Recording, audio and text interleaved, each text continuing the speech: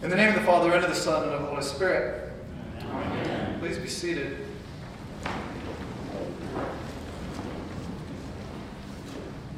I know you're all dying to hear a sermon on Hosea. We may save that for another day. There's really about 3 sermons in the gospel passage today. We have the Lord's Prayer, teach us how to pray, and the parable of the friend at midnight, and finally sort of the Jesus summing it all up of seeking and knocking and asking God, and we're focused primarily on the parable of the friend at midnight, but they all come together and talk about the power of prayer, what it means to pray, and how we're called and invited to pray. Beginning with Jesus' disciples, after he's finished praying, say, teach us to pray.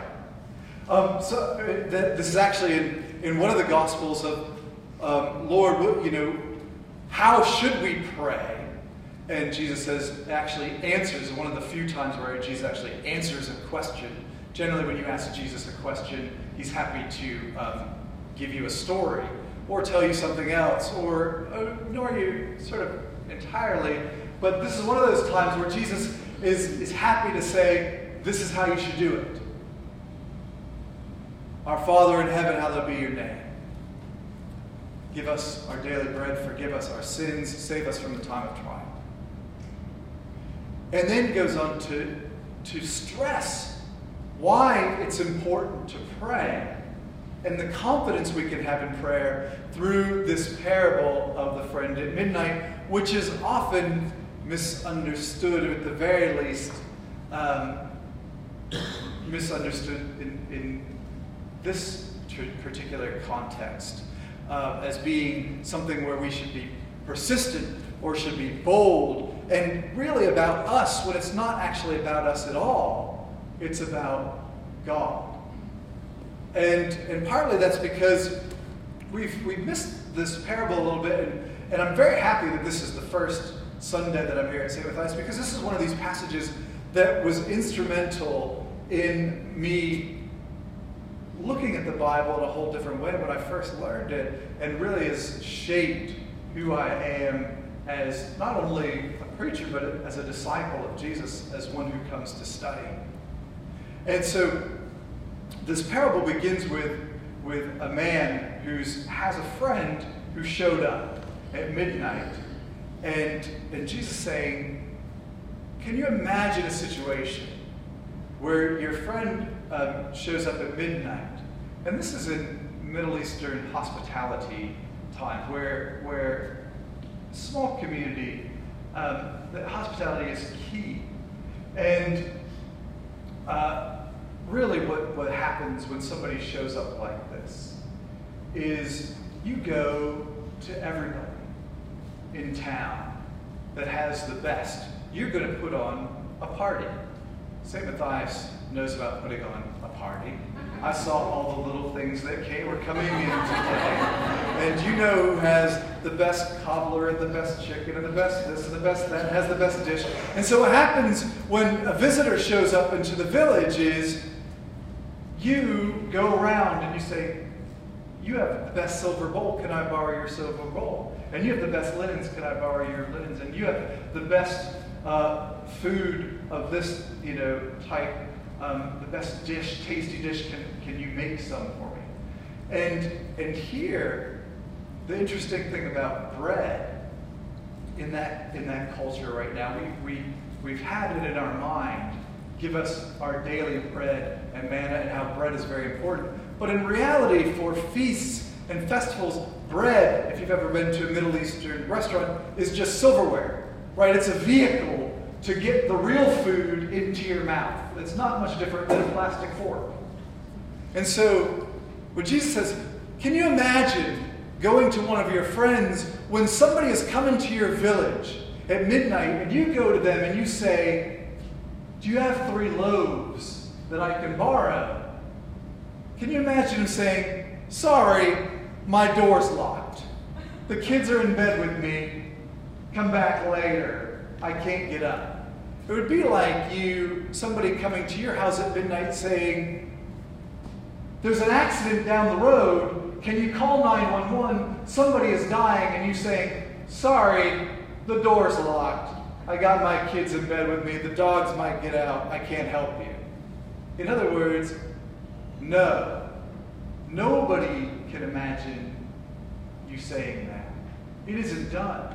And the reason it's not done isn't because that's your friend, but because you'd be shamed before the whole community. And that's really what this word that we've often translated as persistence, sometimes boldness, is shamelessness. And the shamelessness isn't from the asker, it's from the person. In fact, we have a lot of pronouns right here of he. And it's he is not going to get up because he is his friend and he wants to come over here. He is going to do it because he is not going to be shamed before the community. Because imagine the next morning there's a big feast and the only person that didn't help is Bob over here. Everybody knows it.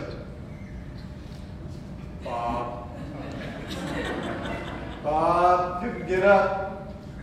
There's no way you're not going to get up and give him whatever he needs. Because the honor of the village is at stake. The hospitality of the village is at stake. You're not going to be the one to screw that up. This is why that turning the water into wine at the wedding of Cana of Galilee was so important too. That guy would have been humiliated. That wedding would have been over, and they would have been talking about it forever. Remember that? They ran out of wine. Don't be like them. Don't be like them when you get married. Don't run out of wine. And so, this parable, when it's persistence and boldness for the knocker, is turned back around into shamelessness for the person behind, all of a sudden it becomes not about us being persistent or bold to pray to God and ask, though we shouldn't. And there are other parables that stress this point. What really it is that we can go to God in prayer for God's name's sake. God answers prayer because of who God is. That's the character of God. God is one who provides. God is one who blesses. God is one who cares. God is one who lavishes us with love and blessing and grace. And in fact, it goes on in that last little part to say, which of you, if your children asks for a fish, you're going to give them a snake? Or ask for an egg, you're going to give them a scorpion? If you, who are evil, know how to give good gifts to your kids, how much more is God going to give the Holy Spirit to those who ask? So go to God. Yes, be persistent in prayer. Yes, be bold in prayer. But you don't God doesn't answer you because of your boldness or because of your persistence. God answers you because of who God is. And that's why we go. And so, while we are called to be persistent and bold in prayer, and there are many places in the Bible that call us to that. In this particular parable, Jesus is making the point that we can trust God. That we can trust God. This is why we pray. This is why we enter a relationship. That God might bring His Spirit upon us and fill us and bless us. Because we want to get away from the attitude that, well, the reason God hasn't answered your prayers yet is because you haven't been persistent enough. Maybe you should just pray a little bit harder. Maybe if you just prayed a little bit bolder, God would answer your prayers. Maybe if you did something better, God would listen to you. Because that's not our theology. We don't have a formula to make God listen to us. It's not if you have enough faith that God is going to bless you. It's not that you're good enough that God is going to listen to you. God sometimes waits for the right prayer. When you ask for the Holy Spirit, God's way more happy to give that to you than the winning lotto numbers. Right? I'd really like the winning lotto numbers. God does answer, though oftentimes the answer is, nah, not so much. I'll give you daily bread. You don't need $75 million.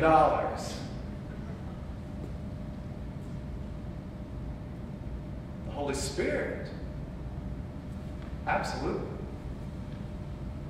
If you've ever prayed for someone else, it's amazing how much quicker God is happy to work through your prayers for someone else as well. There's things that God can't wait to bless. When you are interceding for your community, interceding for parishioners, and you want to be filled with spiritual gifts that will build up the kingdom of God and bless those around you, God is right there ready to answer prayers. Because God's name is at stake. We'll hit a little bit of Hosea to the point that one of the reasons that God is so harsh right now in Hosea at the beginning of this book is because they're dishonoring the name of God before all the other nations and making God look bad. And he says, I'm not going to have this anymore. You get all the way to the end, and there's a promise of rebuilding, and there's a promise of recuperation, there's a promise of restoring. But the reason that this happens to begin with is, this is my name at stake, and you're dishonoring it and blaspheming it before the people of the world, and that can't stand. But if you want to bless it, I'm going to bless you. So, as we begin this journey, together this is almost a perfect parable for us. Because yes, we're called to be persistent, and yes, we're called to be bold in our prayers. Yes, we want God to lavish blessings upon us, but it is God,